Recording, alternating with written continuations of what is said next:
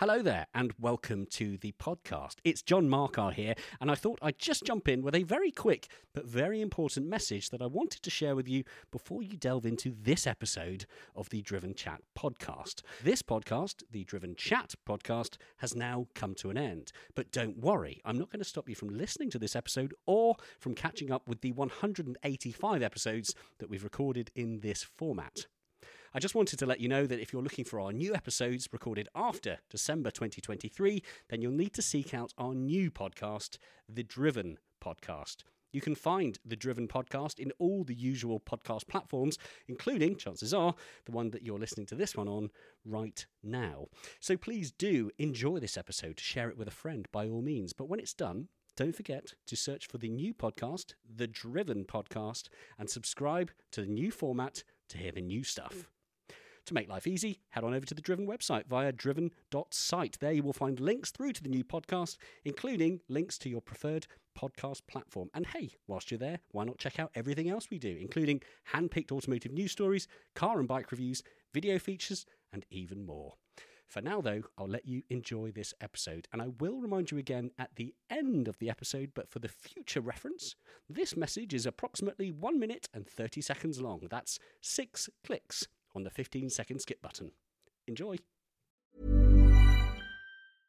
Cool fact, a crocodile can't stick out its tongue. Also, you can get health insurance for a month or just under a year in some states. United Healthcare short-term insurance plans, underwritten by Golden Rule Insurance Company, offer flexible, budget-friendly coverage for you. Learn more at uh1.com. Hi everyone, my name's Steve Soper and I was a professional racing driver. Well, that's what other people called me anyway, for, 30 years. I'm now retired, but still going round and round in circles, like a dog with a firework tied to its tail. But I'm now, all the money I earned, I'm now spending on still, challenging the addiction to keep going. The Driven Chat podcast in association with Paramex Digital. You dream it, we bring it to life. Find out more at drivenchat.com. Well, hello and welcome to this week's Driven Chat podcast. My name is John Markar. I am joined also by Rachel Downey. And Rachel and I are here, as you've just heard, joined by motorsport royalty. I'm going to try not to say anything that's going to be too inflating for you, Steve, but motorsport royalty I think is fair. I've noticed that on the internet you're regarded often as the Soper man. Is that a term that you still hear frequently? Yes, some magazines still bring that up. I can't remember which magazine. I think it was Autosport. I obviously did quite well at some race and they nicknamed me Soperman, which was, I had no problem. They could have great. Could have called me something a lot worse. So and that seemed to stick for quite a few years. So fantastic. And we are currently sat, just to kind of paint the picture for you, dear listener, we are currently sat in, I think we're in the big boss's office, aren't we, in a dealership in Hampshire. We are at Partridge BMW. We are here today to bring a whole collection of content together. We're making a video celebrating 50 years of BMW M, which if you're a regular podcast listener, you'll know is my life through and through as a bit of a BMW M fanatic. Rachel, you've kind of been briefed on my BMW geekery, but I think today might be the first day that you're going to see it really flourish. Yeah, I don't quite know what to expect, but yeah, I've seen how excited you are about geekery is probably the best word to describe you anyway, full stop. I'm happy with that. Yeah, I'm very comfortable with it. Own that. But yeah, I'm intrigued to see how much of a geek you can become. Okay, well, we will see. Now, Rachel obviously is our motorsport expert, so Rachel has got some lovely facts and figures and some overall highlights that we'll be able to go through to unpick a bit of your career, Steve. But it's not going to be purely motorsport related. Obviously, we're fascinated to dive into you, the human as well, both away from the circuit. But of course, I guess it's worth starting off and mentioning there is a bit of a significance to us being sat here at Partridge in Hampshire, because this is a BMW dealership that once upon a time you were a co-owner of. Is that right? Yeah, I think it was 2012 or 2013. Toby and I purchased this particular one. Toby had worked for BMW GB for a number of years, and I already had a dealership at the time, and we decided we ought to get together and try and purchase one, and this one came up, and after a bit of sort of hard work and haggling and finding the funds, we ended up purchasing it, and I sold him my shares. I think he paid me the last bit of money last year, a year or so ago. So I'm no longer involved as an owner. I'm still a consultant. And it was great fun to be involved with Toby. He looks at things the same as I do, cool. Which is pretty cynical. But he was a good partner to have, and the business has just got stronger and stronger, and the growth of it is now, I think, the largest single BMW dealer in the country. It's amazing, isn't it? Yeah. I mean, Partridge have been very kind to us at Driven Chat over the past year or so, perhaps even more, because they've very kindly been able to arrange some long-term test drives for us to do and do some filming with. And yeah, just everyone I speak to here is just such a lovely person. I'm sure it's a great joy for you to come back and be able to sit down with the guys and girls. Do you prefer it as a consultant more so than an owner? Yes. It's a bit of relief. I'm here as a consultant, but most of the time we talk about motorsport. The business gets about 10 minutes of time, and the rest of the day is we catch up on what he's been doing, what I've been doing. I'm here sort of once a month, but we see each other sociably outside as well. So it is more motorsport. What did you think of this? And what did you watch MotoGP? What about that? And it's all that. And then finally, at the end of the day, we better catch up on the business. Talk shop for a bit and then move on. So I guess, I mean, we must have a bit of a dive into your motorsport career and your history, but I always like going right back to the early days, because your father was involved in motorsport, wasn't he? He was a driver. He used to do some rallying and some sprints, very, very low-key, amateurish sort of, but as a child, as a youngster, I was dragged along to do, support him or be there, whatever he was doing. And then in some of the other times, we would go off as a family to watch the larger race meetings at Silverstone and Crystal Palace and stuff like that. So obviously it was, if I wanted to be a tennis player, it wasn't going to happen. It was sort of, fumes and Castrol smell and burning tyres and stuff like that. Yeah. And did you, you left school at 15 and you taught yourself to read? And I always find it fascinating how people become who they are, how they enter the world, whatever career they choose. And obviously you're from a generation like 80s, 90s with motorsport. It's a different generation of motorsport. But yeah, tell us, so 15, left school and you taught yourself to read. No qualifications, so that at the time they come to 11 plus, they said that's a waste of time. I didn't like school. I didn't, according to my wife, that always reminds friends, she says, well, you never went to school. I did go to school, not very often, but I did go. But I'm very, very dyslexic, and I couldn't read. So when we were sitting in the class and, the kids were getting up to read a chapter or a page, I was dreading, that they were going to say, right now, Steve, it's your turn, stand up, and I couldn't read.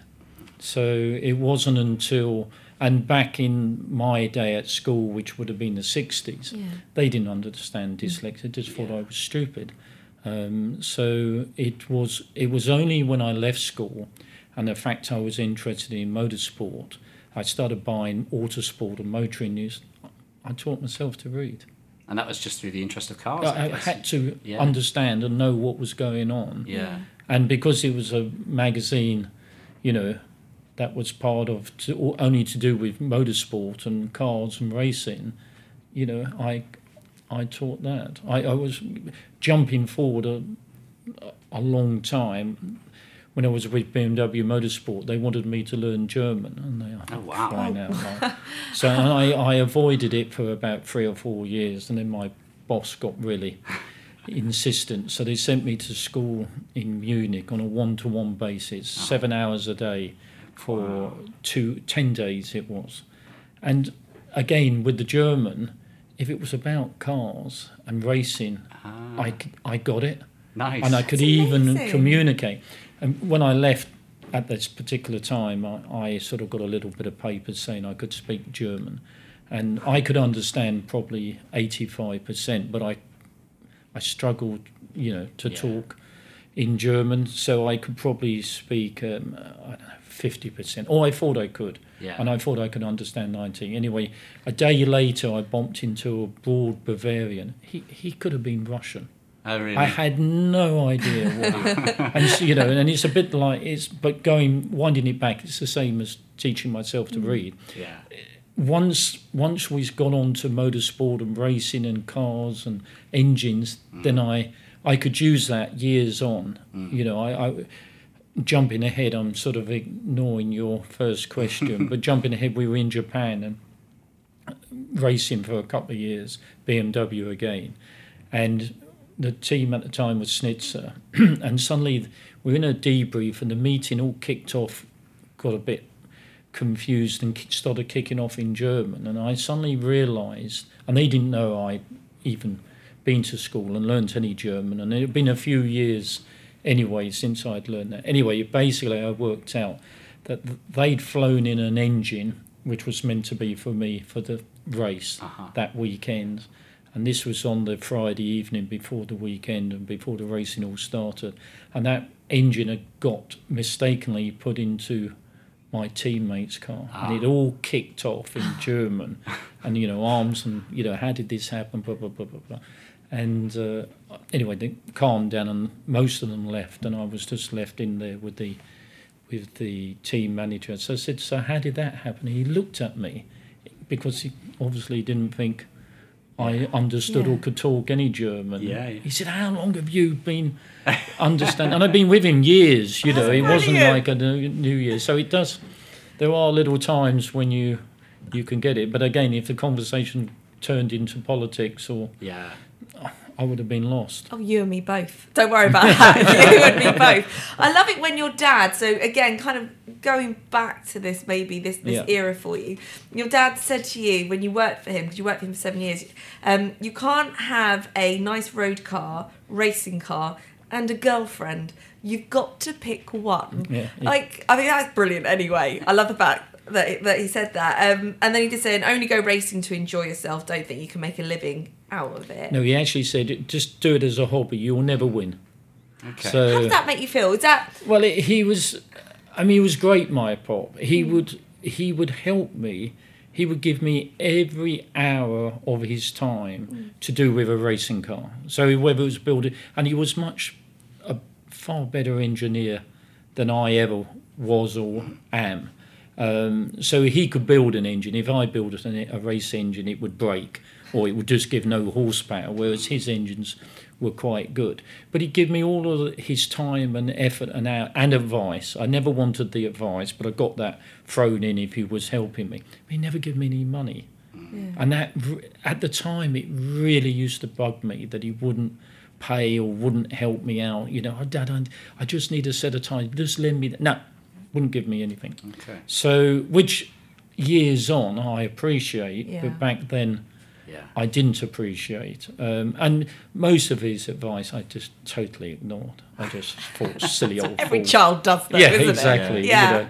But I mean, by then I was 17, 18, and I was going motor racing, and I had a girlfriend, and I was juggling all these things. And normally my racing back then, I'd start and I'd run out of money come May. It's just the sheer cost of it. Even back then, it was just unbelievable. So I'd start thinking I'm going to do 10 races, and I'd end up doing 2 and be broke and have to sell my nice road car to carry on the racing. But he just I suppose in one way he criticised me or lowered my expectation, but in another way all he did was make me even more determined to prove him wrong. So 2 questions to pick up from that. The first one is, at that age, can you remember the first time that you were in a car, you're pedalling and you're thinking, was there a moment a light bulb turned on where you thought, oh, actually, I'm quite good at this? Can you remember that that thought train, or did it all happen quite organically over time? It's not to begin with, because it was all about money. Even back then, I started in 71, I think. I was using his race license at the age of 14 to do grass track stuff. He would let me, he'd turn up, and we belonged to a car club, or he belonged to a car club called the Harrow Car Club. So he would enter an autocross, which is like a little race around a field, basically. And then he'd say, do you want to have a go? And they would just turn a blind eye and, show us the license. So I'd give them his license, and I'd blast around the field. And so moving on from that, to answer your question, in the early years, it was still only about money. Yeah. So who had the most money won the race. Yeah. And it wasn't until I got into one-make racing that I actually thought, I'm not as bad, or I am competitive. Yeah.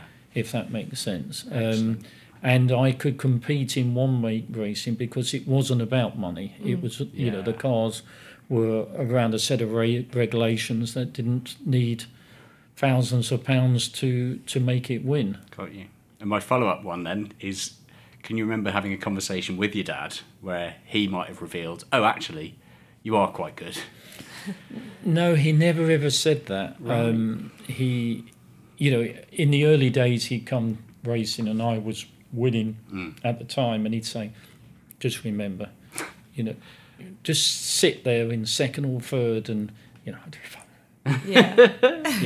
go away, leave me alone. Yeah. Do you think there was an element of him just wanted to kind of maybe keep you a bit grounded, or not wanting, if it all were to go wrong, or if something wasn't to go, like, to kind of protect you in a way? Or do you think there might have been a bit of really envy? don't know. He was, I loved him to bits. He was very helpful, but it was his way or the highway.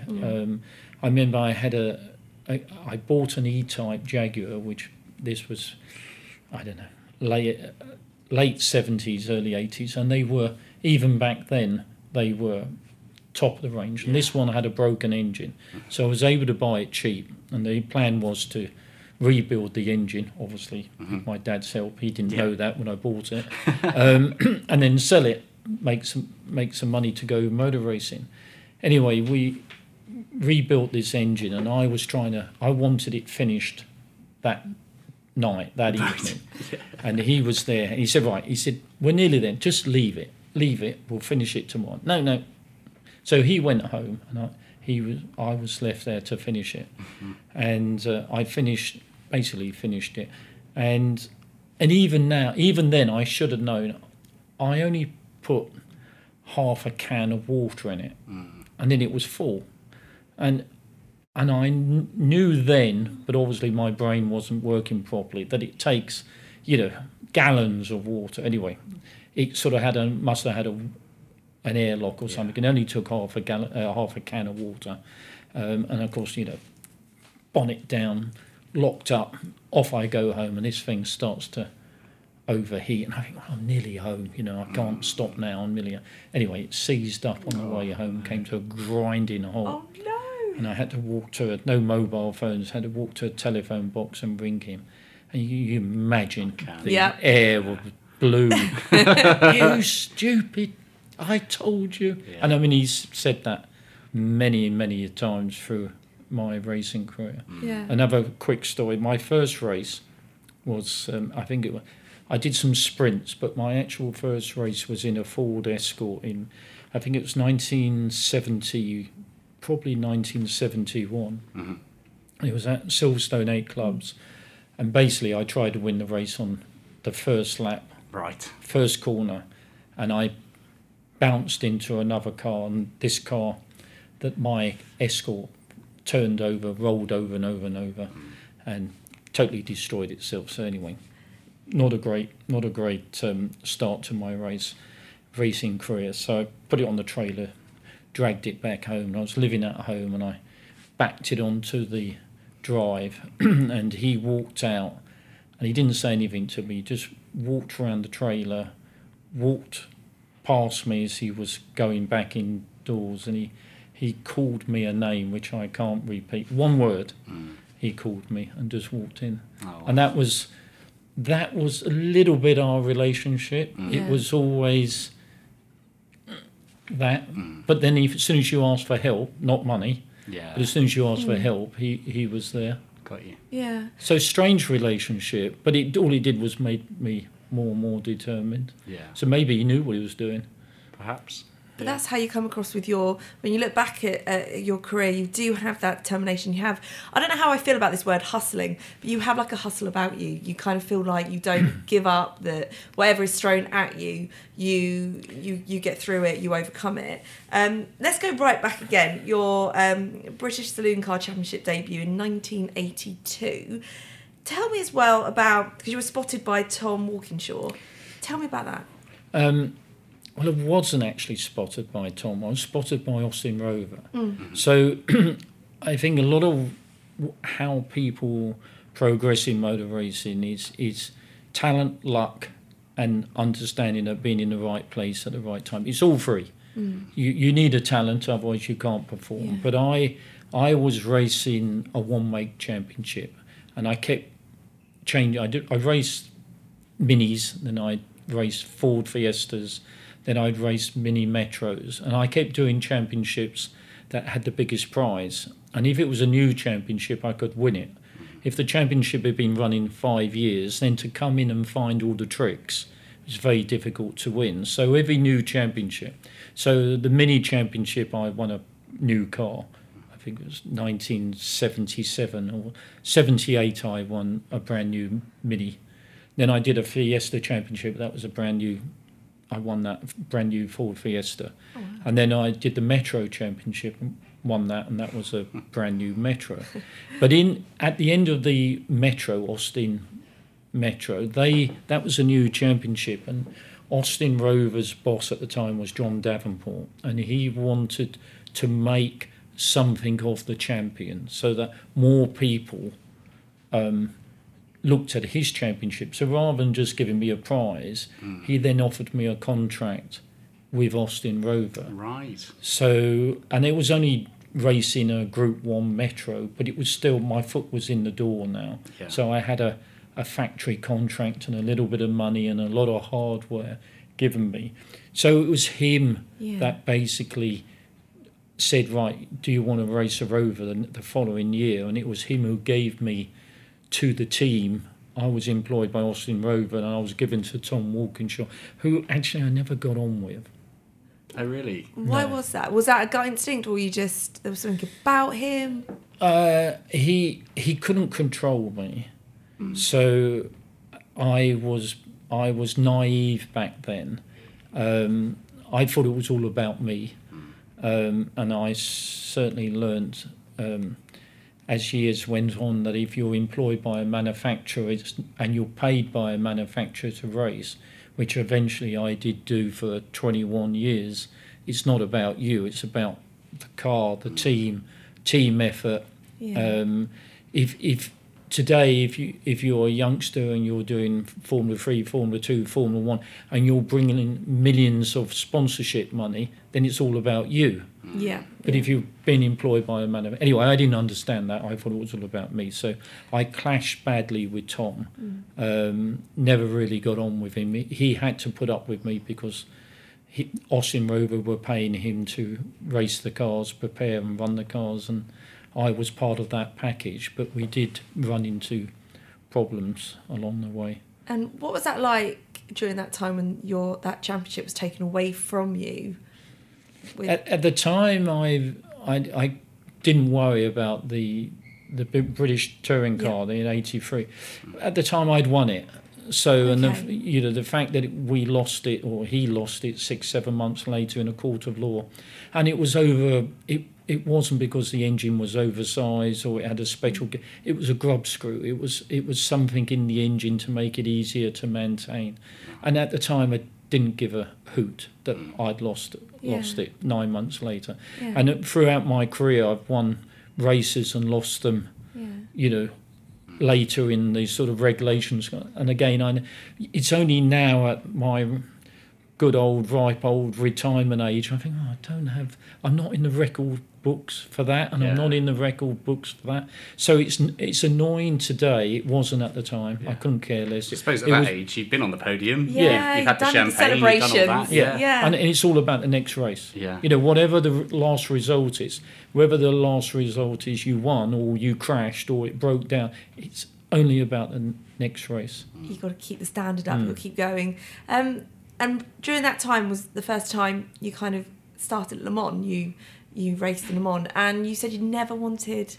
Scared the life out of me. Do you know what I love? And it's refreshing to hear that, because it is. for someone that doesn't race, I love Le Mans more than anything, but it would scare the life out of me. And someone like you, who this is what you do in that moment. I'm deep down, I'm a coward. I don't want to hurt myself. I have no desire to hurt myself. I'm a pessimist. I'm not an optimist. So I do believe the accident can happen. Yeah. I have got very good teammates, still very good friends that I used to drive. Their whole attitude, it will never happen to me. I'm not like that. Okay. So, whatever security, overalls, underwear, I put everything on that I could, the best of everything, just in case the ultimate would happen. Le Mans, the first time I did it, it was 83. It was in a Mazda, rotary Mazda, and that was a walk-in shore sort of invite, and there was no chicanes. So the straight was just as long as you could imagine. You just sat there at 200 plus mile an hour. And I'm thinking, what's that noise? Didn't do that. That vibration wasn't there before. Why is it? And all these things are going through your mind. Because again, when you think of racers, you think of drivers, they have a fearlessness about them. Not saying that you didn't have that, but you kind of to think that you're thinking about every this might happen, that it's. Well, I then refused to go back for 10, 15 years. Yeah. And I got a lot of offers to go back, but they were all not Mickey Mouse teams, but small teams that I didn't know. And I didn't like it. The place scared me, and I thought it's got the opportunity for the biggest disaster, either one car or two cars or whatever. The speed differentials between the slow cars and the fast cars are horrific. Yeah. So I never went back. And then eventually BMW sort of said, look, we know you don't like Le Mans, but we're going to do it until we win. Do you want to be part of this program? And I thought, oh, Christ. Yeah, this is the biggest, in my world, there's three big races. There's Indianapolis 500, there's Monaco Grand Prix, which is the Formula One race if you want to win one. And there's Le Mans. Well, I'm not doing Indy and I'm not doing Formula One. So if knowing BMW saying that they were going to do it until they won it, and I had to be part of that program. Unfortunately, when they did win it, I wasn't in that car.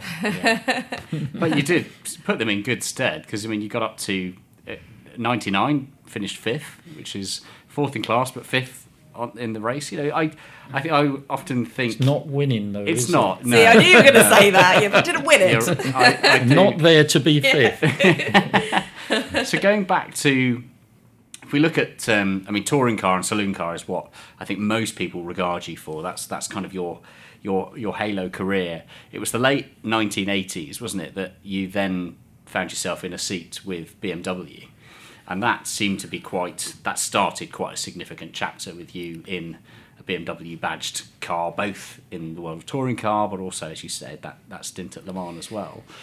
How did that happen? Well, in the Rover days weren't great. The first year, 83, when I won the championship for 9 months, they were okay. And that year, BMW sent Hans Stuck over in a sort of semi-works BMW to compete in BTC. And he and I had some great races, and most of the time I beat him. So obviously when he went back to Germany and was questioned why he didn't win, he had to say, well, there's this flipping English guy that's really good. And cut a long story short, BMW offered me a contract in 1983, which was 3 times the money that I was earning. Wow. And they offered me a deal with either Schnitzer team or Eggenberger to run in Europe. And again, I got talked into staying at Austin Rover by John Davenport. And they said, look, we'll match the money, we'll give you a long contract, stay with your friends, you know us all here. And it did look daunting to go off and start driving for a foreign team, foreign teammates at circuits that I'd never even seen or driven around. So the easy way out was to stay at Austin Rover, but I did regret it. Yeah, a bit of a better the devil you know than the devil you don't kind of scenario. And at the end of my contract ended in 85, and I faxed them. Sounds good, isn't it? Don't email. You Wow, faxed and a beeper. Faxed them and said, right, I'm not renewing. I knew they weren't going to offer me a contract, but a little bit of ego. I wanted to sort of tell them I wasn't staying. Yeah. And I tried to pick up the situation with with BMW again, and it started off looking okay, and then it all went quiet over Christmas, and I started to get a panic on. Yeah. And then suddenly Ford rang me and said, did I want to be part of this Ford program, which had the Sierra RS 500 coming in 87. This was for 86, so we had to run a sort of a temporary, car. What's the word I'm looking for? And in between, prototype. Yeah, well, it wasn't a prototype. It was just something until the Cosworth came. It was an XI Merc or something or other. Had a horrible thing it was. But anyway, basically, I said, well, if the contract's long enough and I get in the Cosworth, then fine. Yeah. So I went to Ford for 3 years, and they were happy years, but they were even happier when I got to BMW. So Austin Rover was not a happy time. Ford was good guys, good company. BMW just totally different level. The Driven Chat podcast in association with Paramex Digital. Do you think you made the right decision? Do you think that call of, I'm not going to go with BMW yet, I'm going to stick with Rover? You had obviously then that bit of time, a bit of added diversity with Ford, and an iconic car as well. The RS 500 obviously is renowned as one of those hero cars of motorsport, isn't it? Do you think, on reflection, you did the right thing? Like it was the right time to jump in? I mean, the problem is it's hindsight, isn't it? It's a crystal ball. So, of course. Throughout my career, I've had a privileged career. I've done what I wanted to do. It started as a hobby. It turned into a profession. So I would never look back and say, could I have got to Formula One? Could I have done this? Should I have done... I didn't. Yeah. So I'm not a person that, I've made business decisions. They seemed good at the time, and then they turned out, maybe shouldn't have done that. Like the Lincoln dealership, maybe I should have hung on to that. But I did it. Yeah. And at the time it seemed right. So I don't look back, I only look forward. Yeah. And at the time you say you look back at things, think at the time it seemed right. Around 92 for the Spa 24 hours, your wife was pregnant. And, sometimes I'd like to think when the time comes, I'm about to give birth, my husband would be like, just take your time, I'm here for you. But you were racing. And you wanted her not to hurry along, but you had a race to do. There's a child to be born. But you're missing the point that I'd actually... First of all, she rang me I'd left for Spa on the Wednesday, and she rings me on the Wednesday evening. I'm not even at Spa, and she says, I think I'm going into labour. What are you going to do? I said, well, ring me from the hospital when they tell you're in labour, and we'll discuss it. That was a false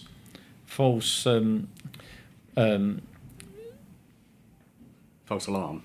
Yeah, false alarm. Yeah. So then 3 days later, I'm now in Spa and I've qualified. Yeah.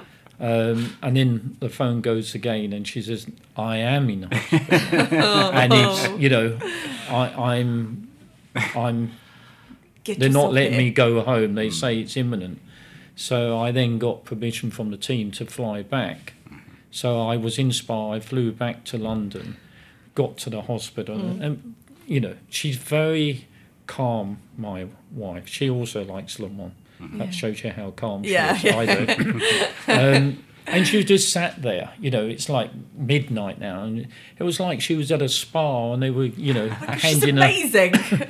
You know, and I said, look, we're the best will in the world, unless you produce. I can't sit here all night with you. I've got to go back and do a race. Wow! Oh my god! So I said, you need to produce this kid in the next I would hour. punch you in the face. She didn't. She just smiled. Anyway, within an hour, great. my daughter had arrived, and I sort of was there. I not very good with sort of that sort of thing. I was in just about in the room, but I didn't see all the the final details of it giving birth. But I was then handed her, and I made sure she was tagged up, and they didn't mix her up with them. They carted her off to the little room where all the other little babies were. Always and good. then I left. Then I went back and won the race. How did you get your head then into a race after, you know, to have the birth of your daughter? You touched on it earlier on. I mean, what are my strengths? I mean, if I'm doing something, I'm incredibly focused. Okay. So, to do with my motor racing career, my wife will tell you that I spent more time on making sure I was employed the following year than anything else to do with motor racing. Anything to do with fitness or driving or anything, it was all to do with making sure I was employed the following year. And to do with driving, I have no problem in sitting there and concentrating for hour after hour. And to do with setup and development of a car, my strength is being able to focus on something without being distracted. Okay. So I had a daughter. It was done. It was over. Yeah. She was a fit, healthy child, looked pretty, looked great. She had a little tag on. She was in with all the other babies, had Soper on a tag. She wasn't getting mixed up. Wouldn't get mixed up. Didn't want someone else's. No. And that was it. And I'd also done... I don't like 24-hour races full stop. So they're too long for me. They take... I give an awful lot into the race. Yeah. And it then takes me a long time to recover. I'm fine. I'll drive home after the race, but then the following week I'm trashed. Yeah. So but again, I'd done that race, I think 8 times and never won it. So I was in a car that could win, and eventually we did win. Yeah. So my daughter nearly got called Spa. I kind of would love that. I know she wouldn't have done. No, she wouldn't have Not at all. But so she loves all the stories because this story comes up all the time. Yeah. And of course, she was born and she's into racing. Right. She's a big fan. So she loves the fact that. And my other daughter, who's 2 years younger, is a bit. You can see she's a bit jealous of. She wasn't part of this being born over a race weekend. That's amazing. I love it that she's jealous as well, not being born during a race weekend. I really do. So that win at Spa, what car were you driving there? Remind me. It's a BMW M3. Perfect. So that was the E30. E30, yeah. So that's where, when I think of you and your name, I see it written on the side of an E30 M3. That's just my go-to. And perhaps that's my certain soft spot for the brand and certainly for the M brand, but I think that is shared by a lot of people who are my age and a little bit younger, is because that's the kind of glory. It was DTM and touring car, including the E30 M3 and the E36 M3, that for me absolutely founded my love for the brand BMW M. So can you think now back to that time when you're in these kind of cars, starting with the E30, and again thinking back to your time with Rover? You mentioned that I hated the organisation. I hated driving that. There's real hate there as well. Yeah, but even then, I didn't think it was a good racing car. Right. I mean, it won races, so it had to be a good racing car. But to me, it wasn't a racing car. Yeah. It was a Rover that had been turned into a racing car. Got you. Yeah. Whereas if you think of BMW and the M3, it was a racing car, and we raced it. We just made it even a better racing car. So thinking back, the the M3 was a fantastic car, especially the E30. But I love technology. So every year, the racing car has an evolution or a new model. So it's very difficult again to look back and say, well, that was the greatest car. Yeah. I remember BMW asking me to do some promotional work for them, and it was about the E36 compared to the E30, and we went to Goodwood with a load of journalists, because no journalist liked the E36. Yeah, that's right. It was a bit too marketing department, wasn't it? And I had to drive them round in the E30 quickly, and then get them into the E36 and drive it sedately, but go faster on the lap time. But they still didn't like the E30. They said, okay, it's faster, but we don't like it. We like the E30. Yeah. And there's still an awful lot of that. It's still to this day. Even now, as somebody, I've not owned an E30, but I have owned an E36, and it's a funny thing where you talk to other BMW M enthusiasts, and they kind of go, oh yeah, but it's not really it was a bit of a marketing department car, because as you say, the E30 was, I think it was all but 4 panels were completely changed to make that a racing car. So the E30 M3 was very much a homologated racing car that had been put on the road. Yeah. The E36 was a road car that was also used for racing. Yeah. So I think that's still, even all this time, nearly 30 years later, it's still kind of seen as that, it doesn't really count. But can you remember, did the E36 racing cars feel special? Well, they did and they didn't, because every year you got an Evo 1, you got an Evo 2, and then you got the E36, which was quicker. Yeah. And as a racing driver, all you want is the fastest car. If they give you 1,000 horsepower, you want 1,500. Yeah. If they say it's 800 kilos, you want 600. Yeah. If you're a professional driver and you're competitive, you just want the best that there is available. Yeah. So it's they were lovely to drive. I appreciate them more today. I appreciate my career more today than I did at the time. I used to, all I ever saw, my wife, before she was my wife and after she was my wife, she came to most.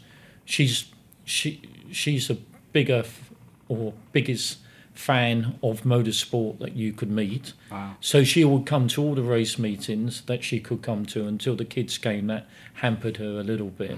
But all we actually ever saw was the airport, the hotel, the racetrack, the hotel. Never saw anything else. Yeah. And I've been around the world probably 3, 4 times, 5 times. I've been in all these, never seen anything. Yeah. Just wasn't interested. Yeah. Yeah. And she was. Yeah. She would say, well, look, we're in Sydney. Why don't we stay on? No. Let's leave it's that now. focus again, isn't it? It's like, done this one, on to the next, on to the next. Yeah. When you look at, again, your career, and I love the fact that you've raced in Japan. I love the fact that you didn't just stick to kind of the circuits or the countries that you know. What was the favourite place, I guess, you've raced in the world? And and was it an adventure? Did you? I think I loved racing in the States. America, I love America. Yeah. I'm not sure about the Americans, but I like America. Let's put a question mark over it. Yeah. I could have lived in America. I had a visa. I could have lived there. No one wanted. The kids wouldn't come with me. My wife wouldn't come with me. So we never got to live in America. And I kept saying, look, we can go for 3 or 4 years. I'm not saying let's go forever. Yeah. We have an opportunity. No, don't. Got friends here, don't want to do it. So I love racing in America. Why? What was it about racing in America? I think despite America, it was still very clubby. So you turned out of a full-blown international meeting. I did a lot of the American Le Mans series over there.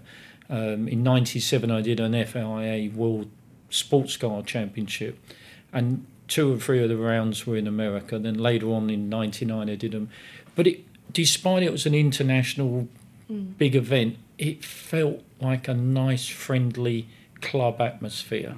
People would talk to you. People would wander into your camp and sit down and have a cup of coffee with you. Nice.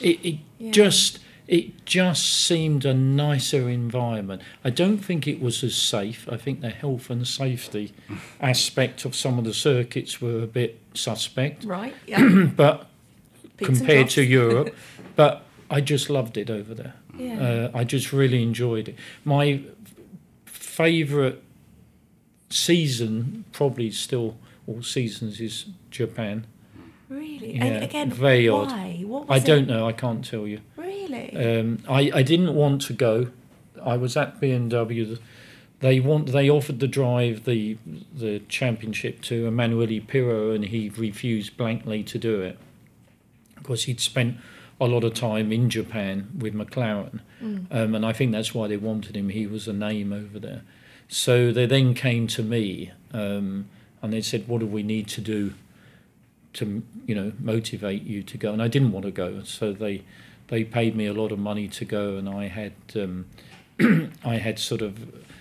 they agreed that if I wanted to come back for a weekend, I didn't have to ring up and say, "Can I book a flight home?" Yeah. I just booked the flight and they paid.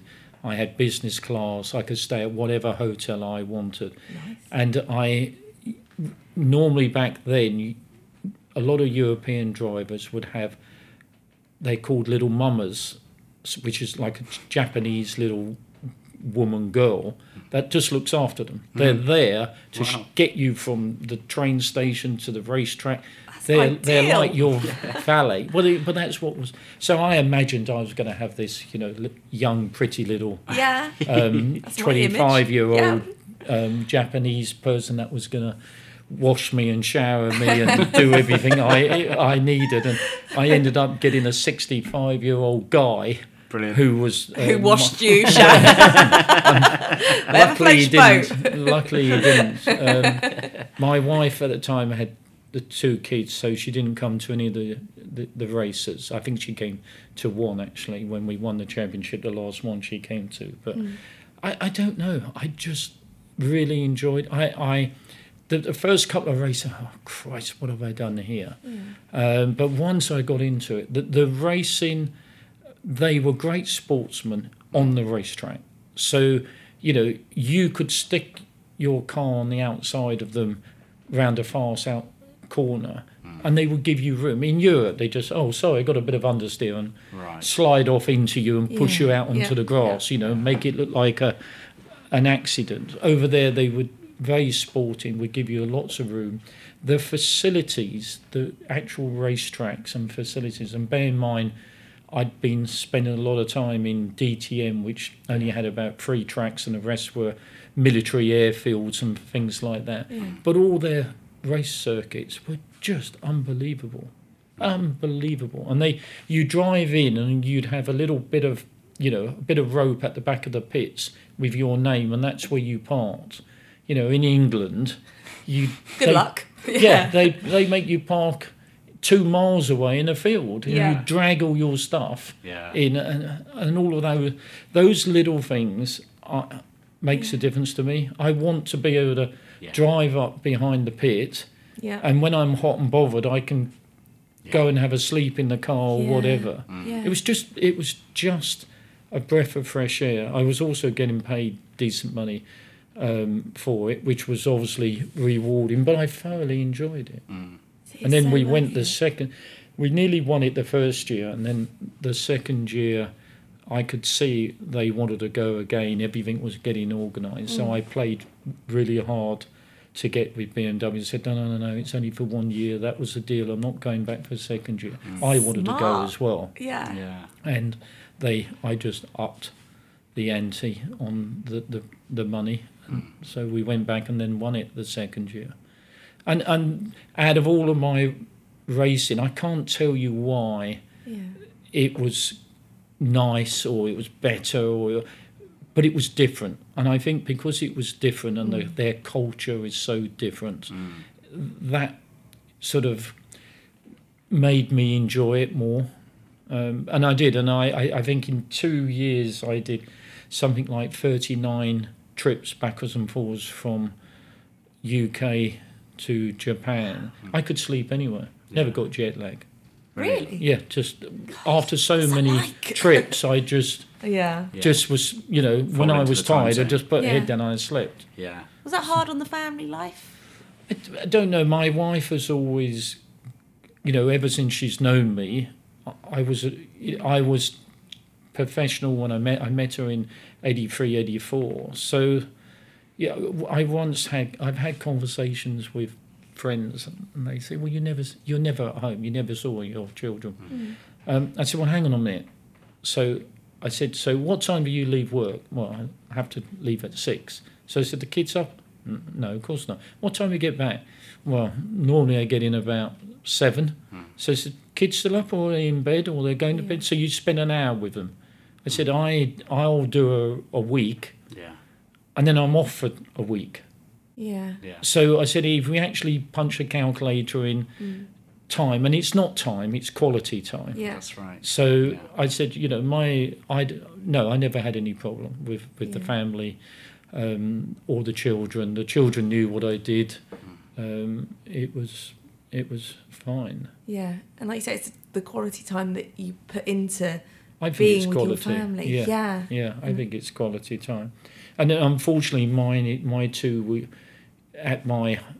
one's 30, one's 28 now. So, I stopped in properly, professionally, I stopped in 2000 or 2001. So they've never really, they see me now messing around with historic racing and that, but they never were part of or they were too young when they came to the sort of full-blown factory professional races. Yeah. Do you think they got it as kids, as little ones? Do you think they understood the full, like, Dad is a big name, a big star, or was it kind of...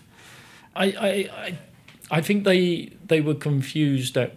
I think my career was great because at a racetrack I'm well known and people stop me, want an autograph. But outside of motorsport, away from a race circuit, no one knows me.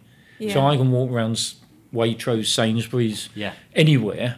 No one knows who the hell I am. So the kids are, early on, they didn't get why these people are coming up to me with a picture of me asking for an autograph. I think they, obviously now they do, but back when they were little, they didn't understand that.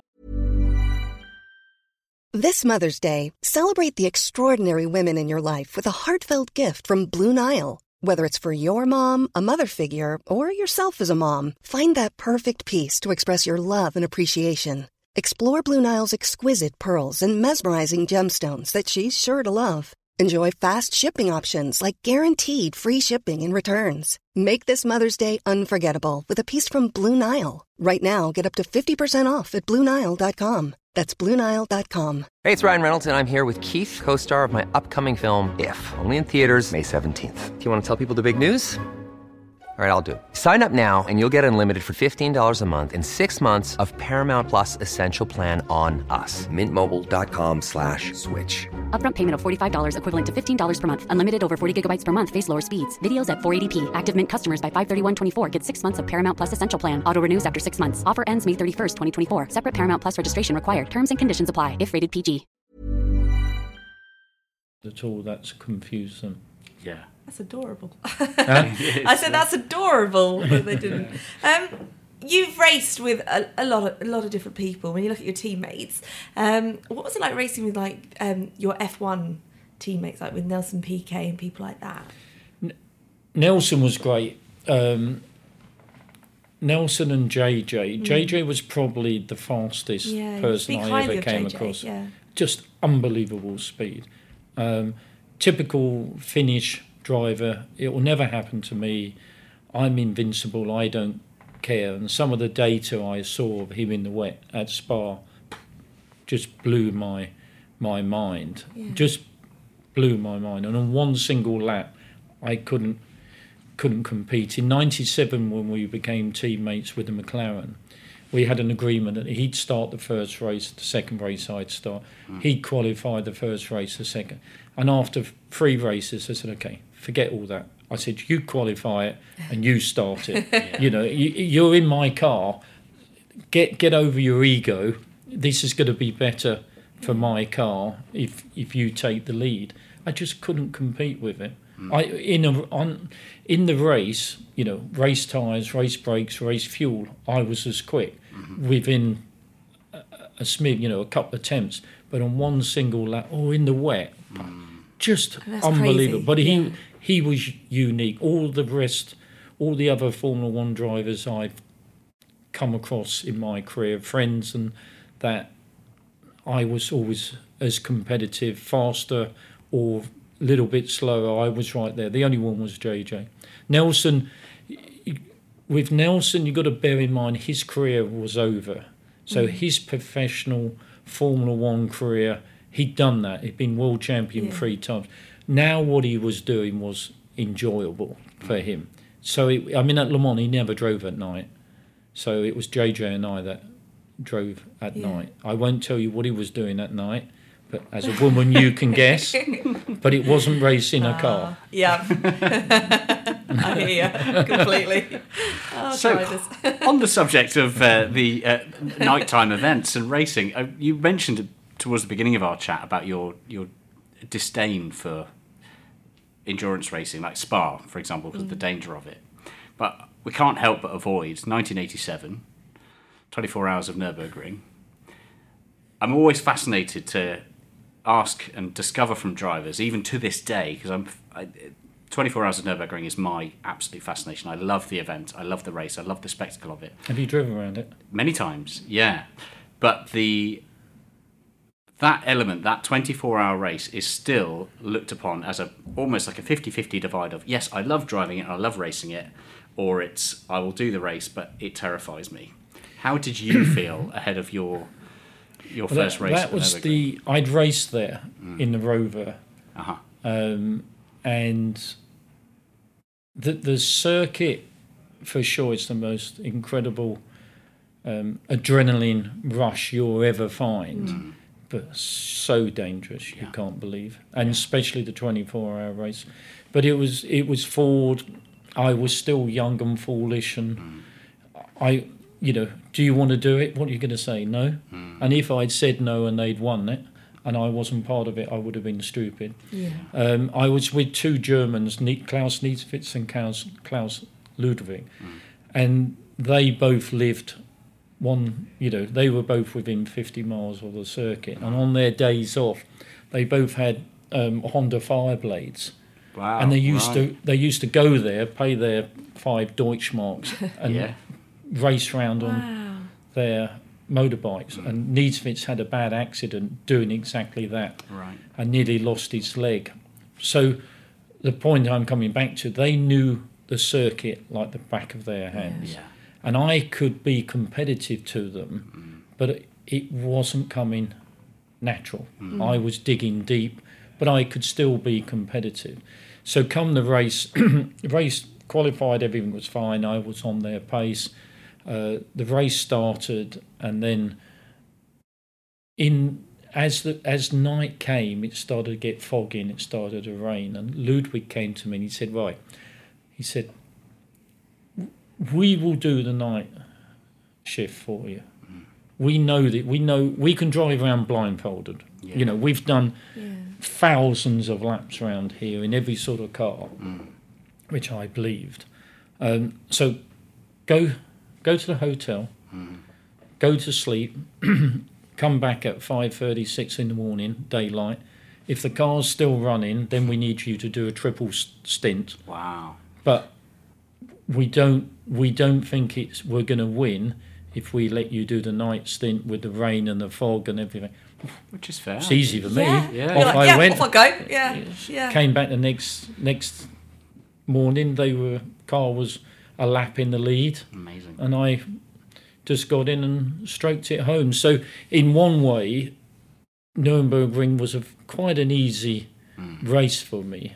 Other drivers would say it was an easy race, but then there's more pressure on you not to make a mistake because these two have put so much pressure on you by telling you to go home to the hotel or go to the hotel rather. And how easy is it to get a good night's sleep when you know that you've got that stint coming up in the morning? Yeah, I could never sleep. You lay there, and your you're resting, but I never. Le Mans, Spa, where you had motorhomes, caravans, hotels.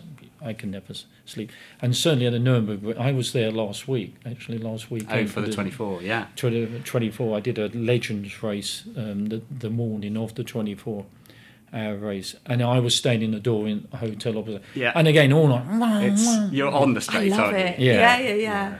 Do you still get a buzz, like when you did the Legends race? Do you still get that adrenaline rush? I know it's different. Yeah, I think I'd still, and that's probably why I'm still doing it, because of the adrenaline rush and the addiction. Whether it's historic or that, I enjoyed and was able to do it. I got on the podium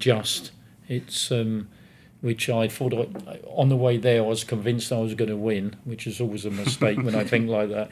I love that. Yeah. I'm winning and this. then when I got there and after the first free practice, I thought, I'm going to be lucky if I finish on the podium. And they had a nice little trophy, which I kept looking at. All the trophies were the same. It just said 1, 2 and 3. And I thought, I really want that trophy. Yeah. Anyway, I eventually ended up with it. So the adrenaline was good, and I hadn't been to the circuit. We were obviously not on the long circuit. We were on the short Grand Prix circuit.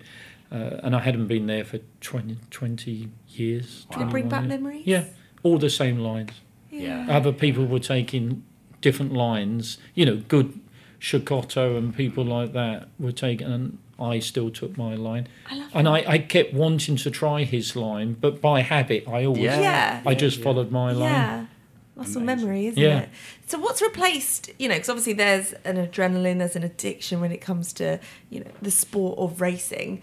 What has replaced that since you've not been competitive anymore? Has anything replaced that? Well, I'm still racing. Yeah. So I get a lot of enjoyment out of building or help build the cars. Okay. So I started, I don't know, I had a neck injury. Do you know much about that?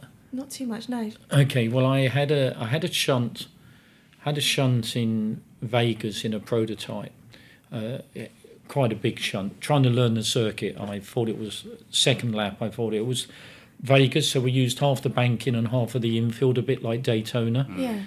And went out in the Le Mans car, the '99 BMW Williams car.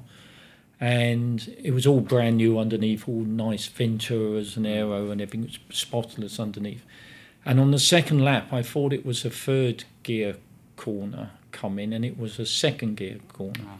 So I sort of drifted onto the grass on the outside, and I was looking for a space to come back onto the track, which was nice and smooth. It wasn't all bumpy and curbs, which would have damaged the underneath. And while I'm looking, messing around at 50 mile an hour, the grass slightly went down in gradient, and there was a solid brick wall.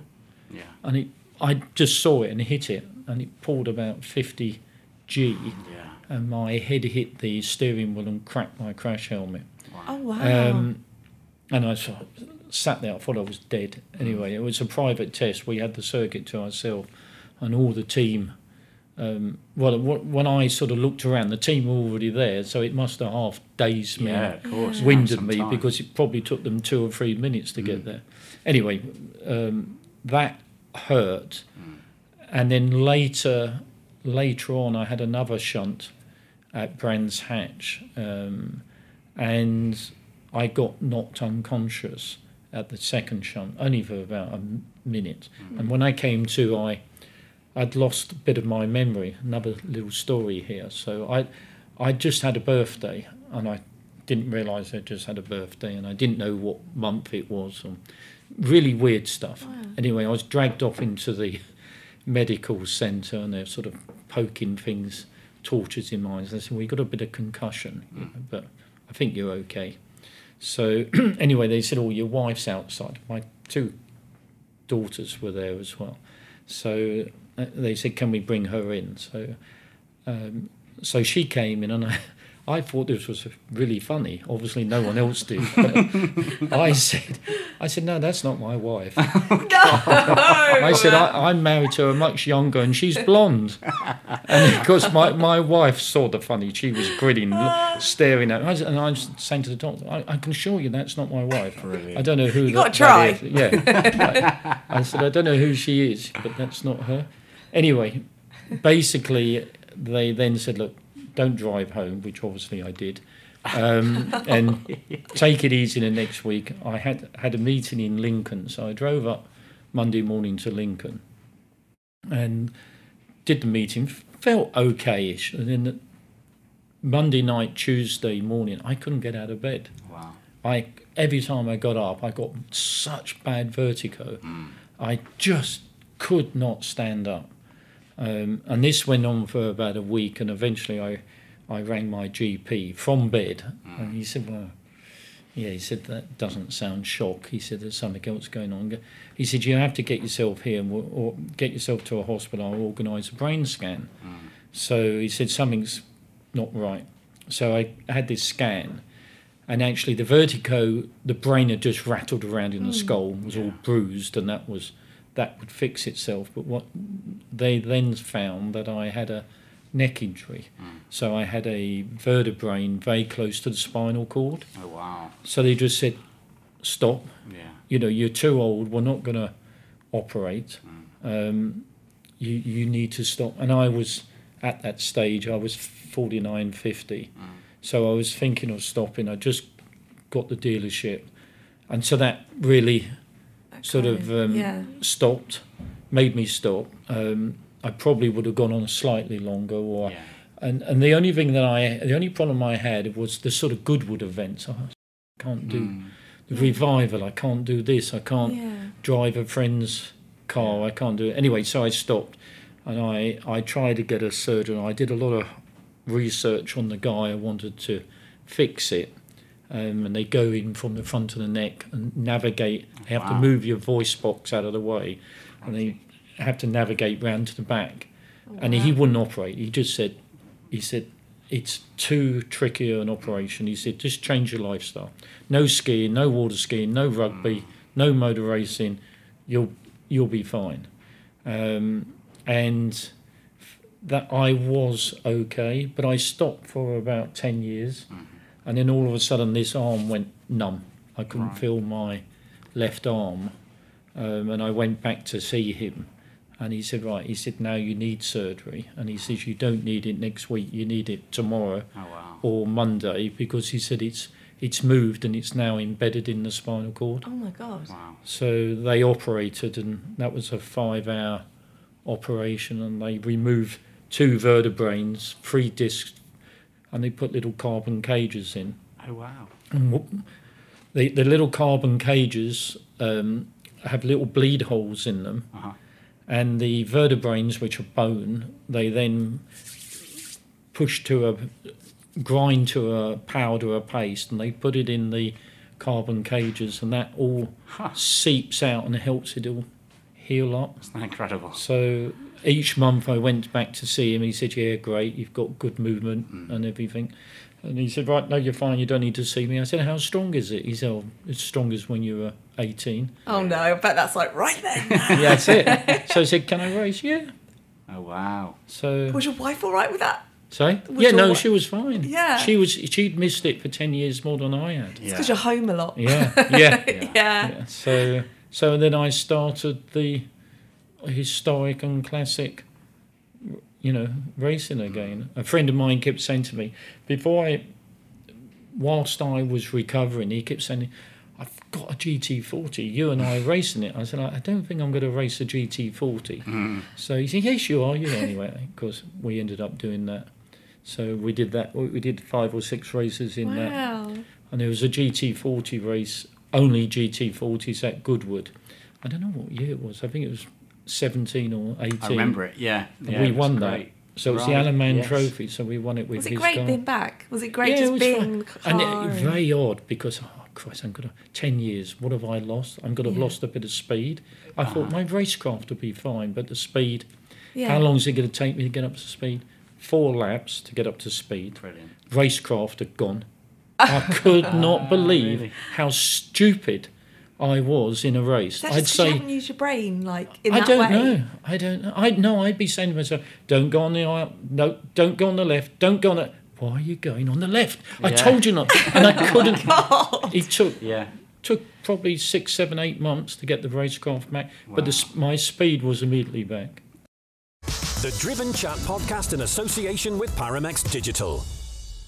And what was it like for your peers? Because, of course, I guess a lot of the guys that you were racing with throughout your career, they obviously then continued, did a bit of historic racing in that time that you had your 10-year sabbatical, we'll call it. I don't think many people noticed I wasn't there. Oh, really? I don't really. Forgettable. And 10 years did appear to go very, very quickly. I didn't miss it because when someone says you can't race, you could paralyse yourself or kill yourself. Yeah. You just go and do something else. And I had the business. I was messing around, making that wasn't right when I bought it, and it took a good few years to get it right. Yeah. So I just put all my focus into that. Yeah. And 10 years later, you're back racing. Yeah. When you look at the championships around now, and the drivers around now, first of all, what driver excites you, would you say? Are there some drivers that you think, if this was back in my day, you'd be my competition? Yeah, there are a lot of very good drivers around. And I only keep track of what I'm interested in. So I just looked at Le Mans results and I thought, I don't, who are, well, I know him, but half of the grid I didn't really know. Yeah. But there are some in really, really talented drivers, not just saloon car drivers, single-seater drivers. One's coming up and... there's a lot of that you think, oh God, you wouldn't want him as a teammate, or as a teammate in your car, but not in the other car. Yeah, not competition. So I think there's an awful lot of talent around, but I still think it's still all this money. I mean, when I was at my peak prime, kids would ring me up and say, how do I be a race driver? And and it's really not very nice what I'd say. I said, well, is your dad a millionaire? And they say, no. I said, well, are you sporty? And they say, oh yeah, I'm really sporty.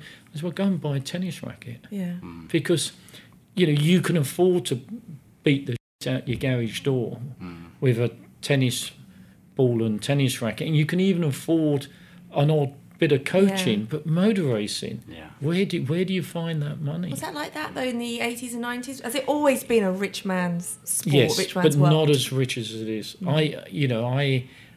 If we go back to the 70s, I remember having a little Mini Cooper, and I think I paid £500 for that Mini Cooper, and that was expensive in the 70s or 80s. No, in the 70s this was. And I sold that Mini Cooper and bought a racing car with it. Yeah. And I won races with that racing car. Wow. So let's say you're driving a BMW M4.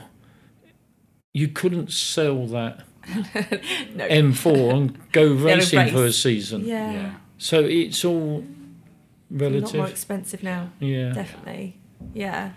Is there championships you look at, like, I don't know what we've got? We've got Formula E, like, away from I think Formula E is great. Yeah. I mean, it's got so many critics, and I suppose if you're there, all you hear is the car hitting the ground. You don't hear much. Well, you hear a bit of the electric motor screaming, but I think the racing and the driver talent in it and the actual racing is fantastic. Yeah. I think it's really good. And I'm a big fan of Indy racing. Yeah. So I watched the Indy on television last night, and to me I still think it's slightly more entertaining than F1. Yeah. Just because it's there's a different winner every weekend, and they do go for it. Bit health hazard over there, but they go hellfire. Is there anything you look at and you think, I would love to have raced in that, when you look back? Not really. Again, something else you touched on was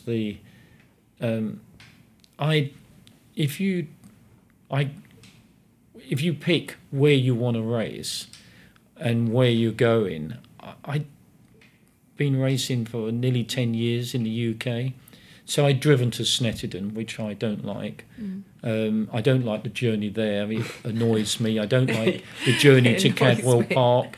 And there's all these little gripes. So suddenly when you're offered to go and race in Europe or DTM or America, that doesn't faze me. That's a new challenge or a new exciting part of the world. To stick with going to, I've got colleagues, friends, all they've ever done for 25 years is BTC. Good. Some of them have earned, Jason's earned good money at it. Clennan's earned a lot of money at it. But it's a bit like a footballer, being asked to go and play for, Madrid or something, or staying at Arsenal. Yeah, you can never stay with Arsenal. I'm a Tottenham fan. Never stay with Arsenal ever.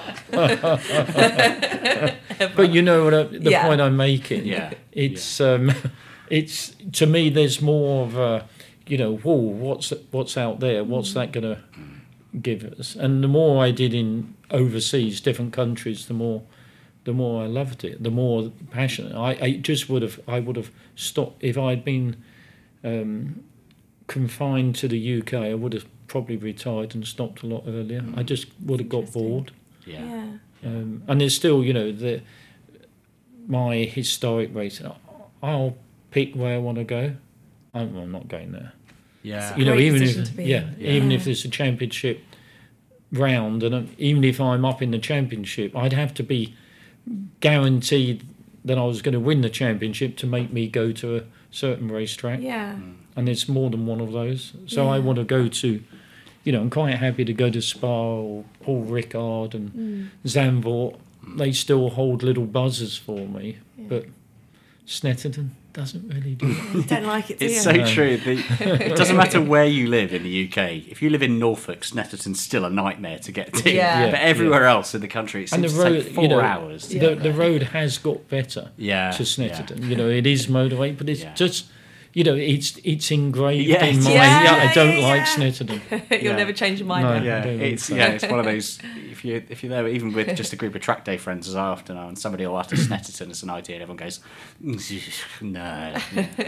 So now we said at the beginning of our podcast that we're sat in the dealership here at Partridge BMW, and you've mentioned a couple of times that you took financial ownership of this dealership. You also had another dealership up in Lincoln, both BMW. Is that right? Yep, and Mini.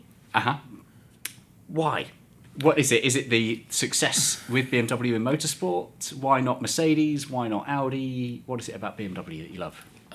The first part is, as a child, being dragged along to Silverstone, Crystal Palace, as a 15, 16-year-old, watching the BMWs, touring cars, the Batmobiles and CSLs and all that, with the Eggenberger and the Schnitzer and Luigi. It just, I was very, very impressed and thought, what a life. Wouldn't that be lovely to be able to do, and they, when we saw them at Silverstone, that was for one race. They were going around the world. So there was always this twinkle of a BMW.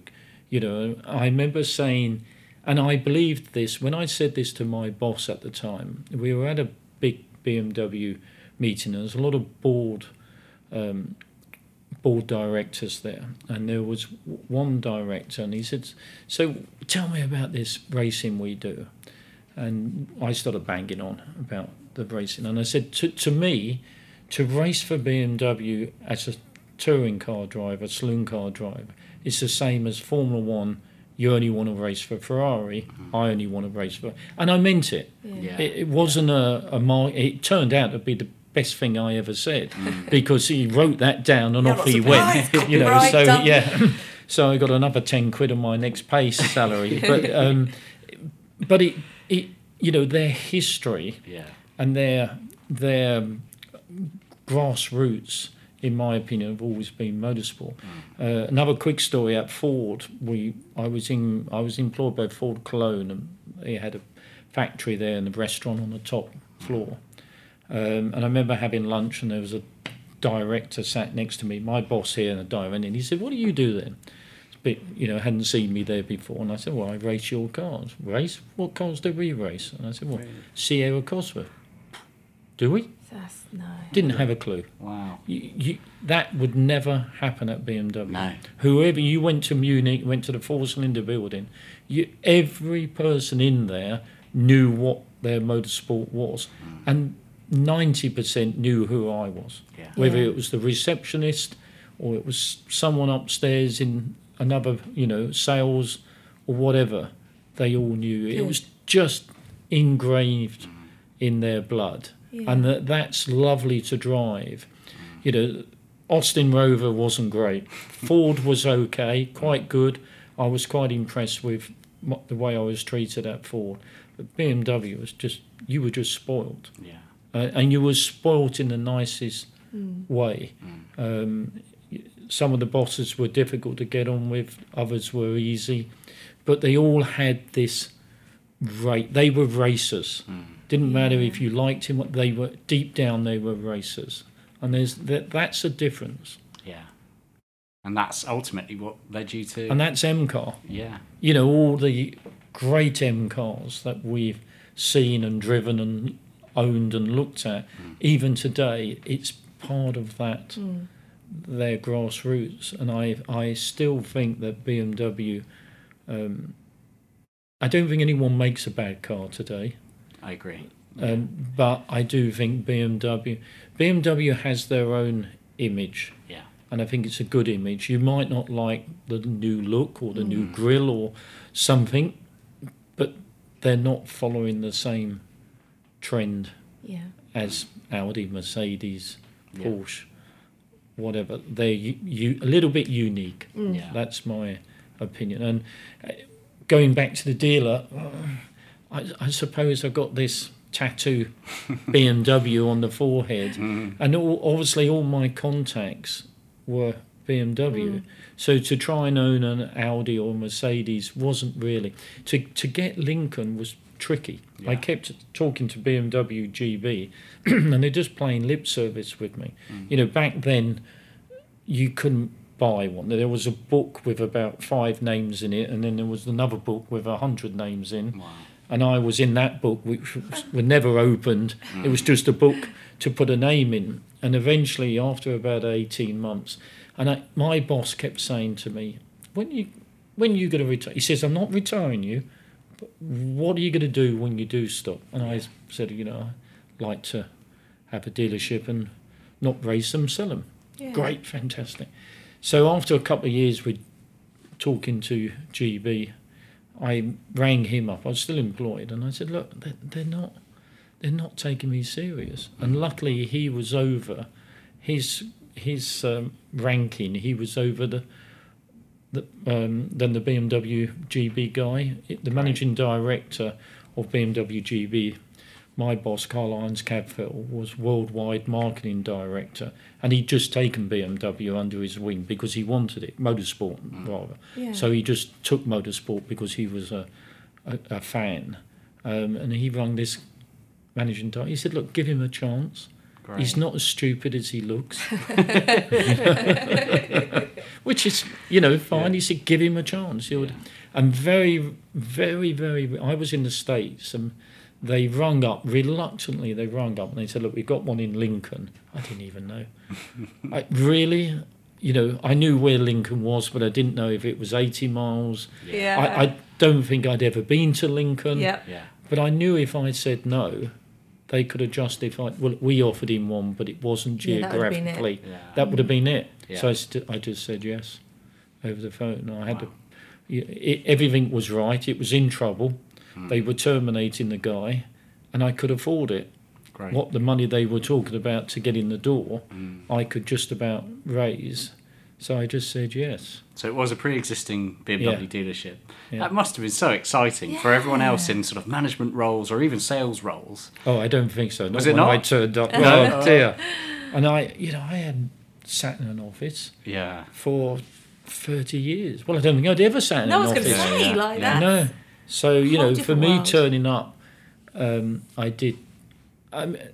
there was 4 or 5 people. There was only 19 staff when I bought it, and when I sold it, there was 135. Wow. And there was about 5 or 6 of those original staff, and 3 of them have since retired, and they've all written me lovely letters. And bear in mind, I sold it, quite a number of years ago, saying I was the best boss. Wow. But I did sort of. I wasn't. What's the word? Slightly a normal boss. Yeah. I did things my way. I had a lovely.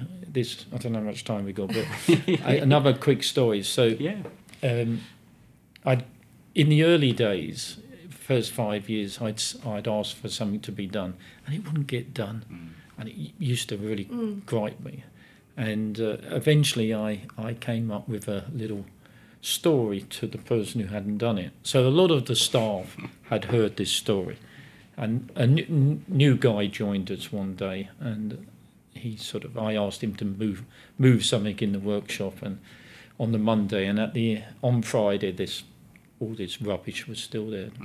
Probably wasn't rubbish, but I didn't want it in the workshop. So I said, "Come here, I'll tell you a story about a racing car," and all my other stuff. Oh God! And they all got out of the way, and the guy sat down. So I said, "This is where I've come from." So I said, "There's a racing car, and it's in a workshop in the UK, and it's in 1,000 pieces." And I said, "That's Wednesday." And they said they build that car up Wednesday evening, they're still working on it. Thursday morning they finish it. They transport it to London Airport, clear customs, gets put in a container, puts on an airplane, and it flies to Miami. And I said, a couple of people meet it at the other end, and I go through this big rigmarole, and it gets to the racetrack, gets to Sebring, say, and they look at the car's all okay. We test it on the Thursday. On the Friday, they rebuild it on the Friday night for qualifying. We qualify it. Small accident, no problem. Couple of hours, the accident's repaired. And I'm speeding this up. Can you imagine how I can drag this on? Oh yeah. So, and then I said, then qualifying comes. Qualify the car in the front row, and then I said, then that car is completely stripped. New engine, new gearbox, new drive shafts, new brakes, new wheel bearings. Everything, new tyres, ready for the race.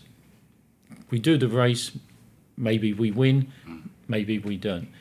Sunday night, that car's transported back into a transporter, goes back to Miami, it's put into a container and it's flown back. It arrives back Tuesday morning. It leaves Heathrow, it gets back to the workshop.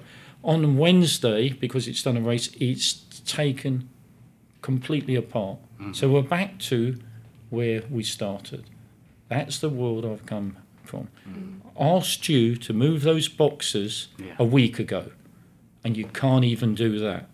What have you transported a car? Have you done a race in Sebring? That things happen, and I'd say to them, we break something and we don't have it, and they fly a bit in all the way from London, and this is all in motorsport. This is what happens. You don't give up. You haven't got that bit, you don't go home. You ring up someone at the factory and they stick that in their hand baggage and get on an aeroplane and get it to. I said, so I don't want to ask you again. So my approach on running a business was completely different. So they either get me, if we are having a meeting and it's meant to be midday at 1 o'clock, a management meeting, if I'm sat in there at 1 o'clock, I want everyone else to be. I don't want someone coming late. It just really annoys me. And another part, my boss and I had the best relationship at BMW, Karl-Heinz Kapfel, was who was a real fanatic and a bike fanatic, was actually killed at Brands Hatch after he'd retired. He was racing old vintage bikes in some championship, and unfortunately fell off and another bike hit him and killed him. But his pet thing was timing, and I remember flying for a meeting at midday in Munich, and I got there and I knew what he was like, and I got there at it was 2 or 3 minutes past 12. I'd already bribed the cab to go as quick as he can. And anyway, I walked in and the receptionist was on the phone, which really wound me up. And then eventually she hangs up.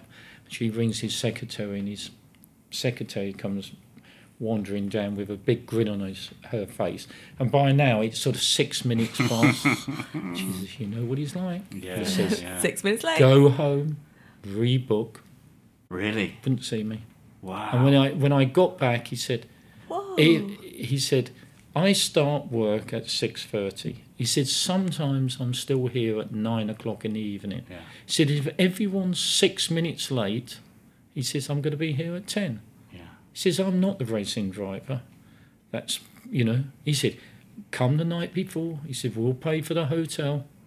You be on time. I was never late again. No, I wouldn't. Wow. So, Wow, that's so strict. But yeah.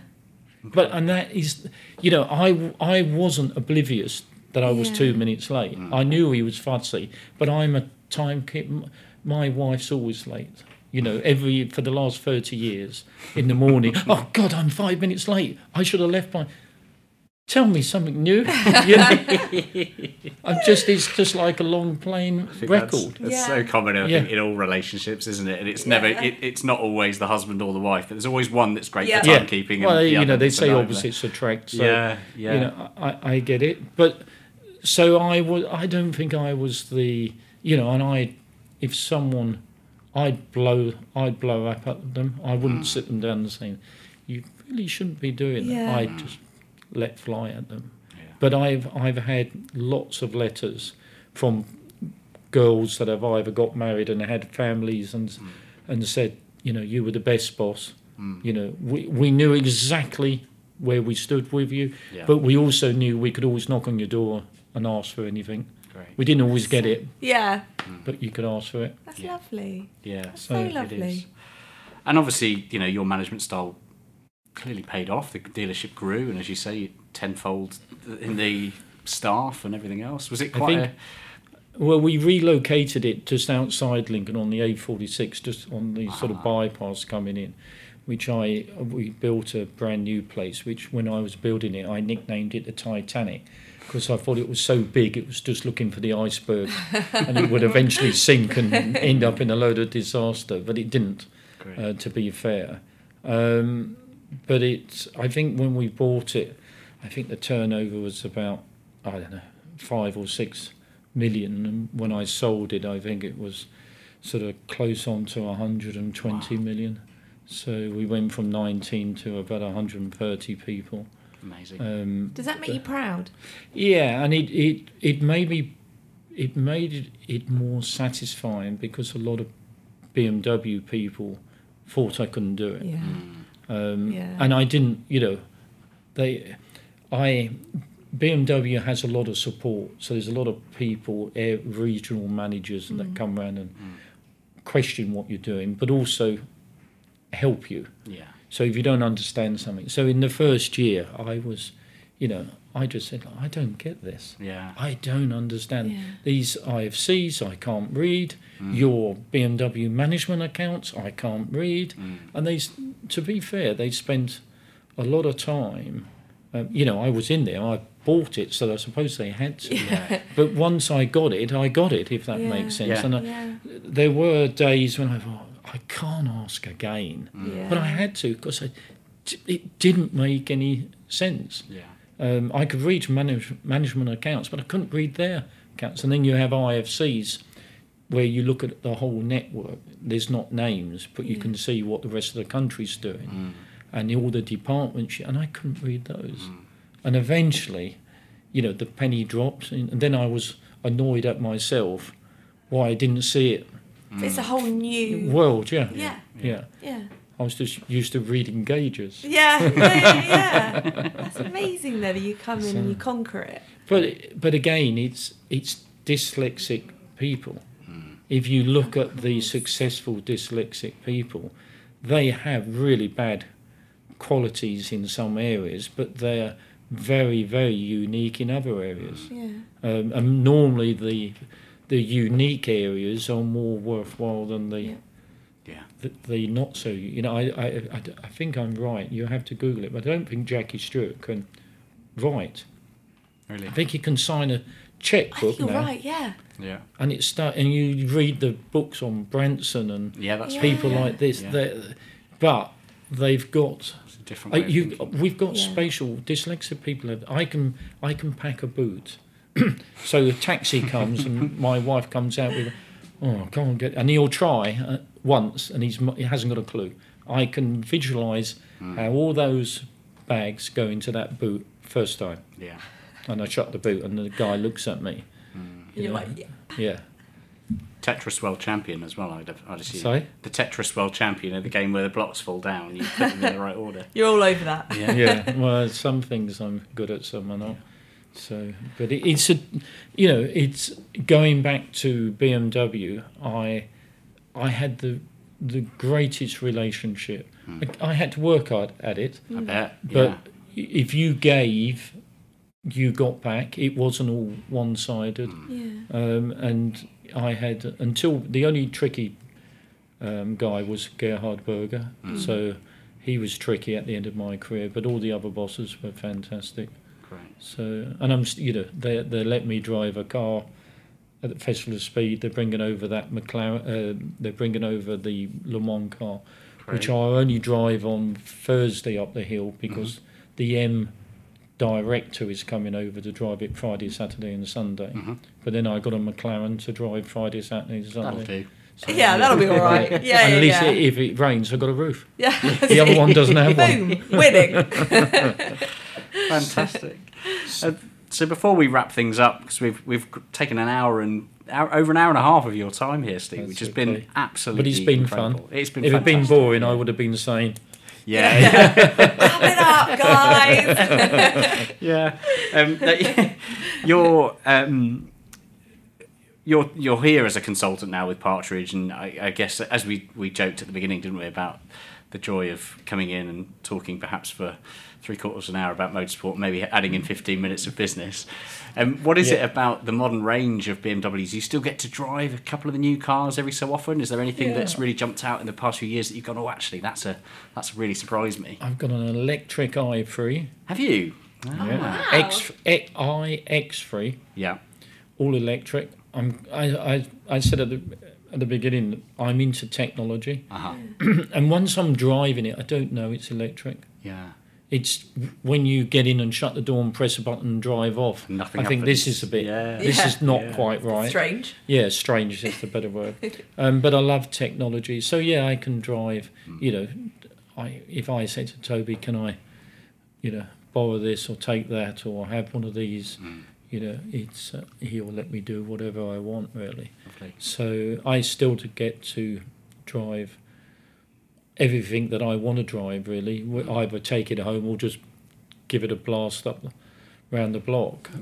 So I still love them. I love all cars. Yeah. Not very good with old cars. Old racing cars are okay. I love looking at old cars, but every time I buy one, I get in it and drive it, I really get annoyed with it. Really? Yeah. So just because it doesn't drive as well as I think it should. Yeah. Perhaps that's a career of, as you mentioned earlier, every year, even the same model of car, E36 year on year got better and better. So I guess you've always been used to progression and everything gets better. And suddenly you get in something 10 years old or 20 years old, it's like, oh.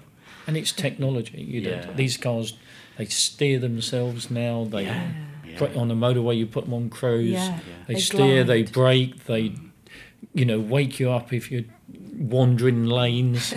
I get quite annoyed because mine's always waking me up saying, stay in lane, stay in lane. So note to self, do not get in a car with you. You do need to lift back to the train station, though, don't Right? you? Oh, no.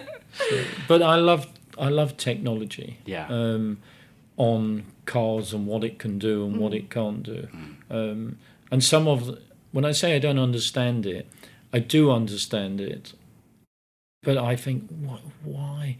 Who thought of doing that? Yeah. Isn't that fantastic? Yeah. And if you do drive old cars, not only do I race them, but I do like old cars. I just get annoyed when I drive them. But you suddenly realise how much we've progressed over a decade or 2 decades or whatever. Yeah. It's unbelievable. Yeah. So, Fantastic. Well, I think we better wrap up there, because let you continue the rest of your day. We've got some filming and bits and pieces to do. But Steve, thank you so much for giving us so much of your time today. No, it's interesting. Thank you. Great to meet you both. Yeah, likewise.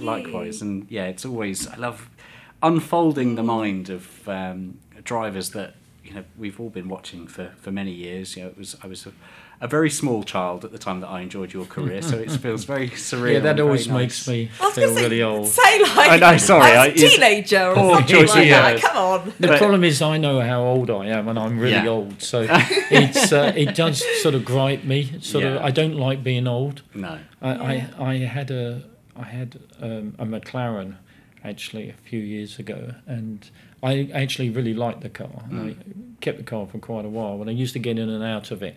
And my daughter, if she was coming with me, she said, "Look, the car's really cool, Dad. And you look okay. Not great, but you look okay in it. But you can't make those grunting noises when you get in and out of it." Please don't. Hide your pain. Yeah. Get in and out the damn thing. Yeah. Love it. Well, okay, perhaps to try and counteract my vicious attack on me being a child at the time, you shared that lovely story about why BMW and why it means so much to you. And I think it's been clear in this conversation, certainly our regular listeners on the podcast and people that look at our YouTube channel and read our articles on the website will know that for me, BMW and BMW M especially is very much in my blood through and through.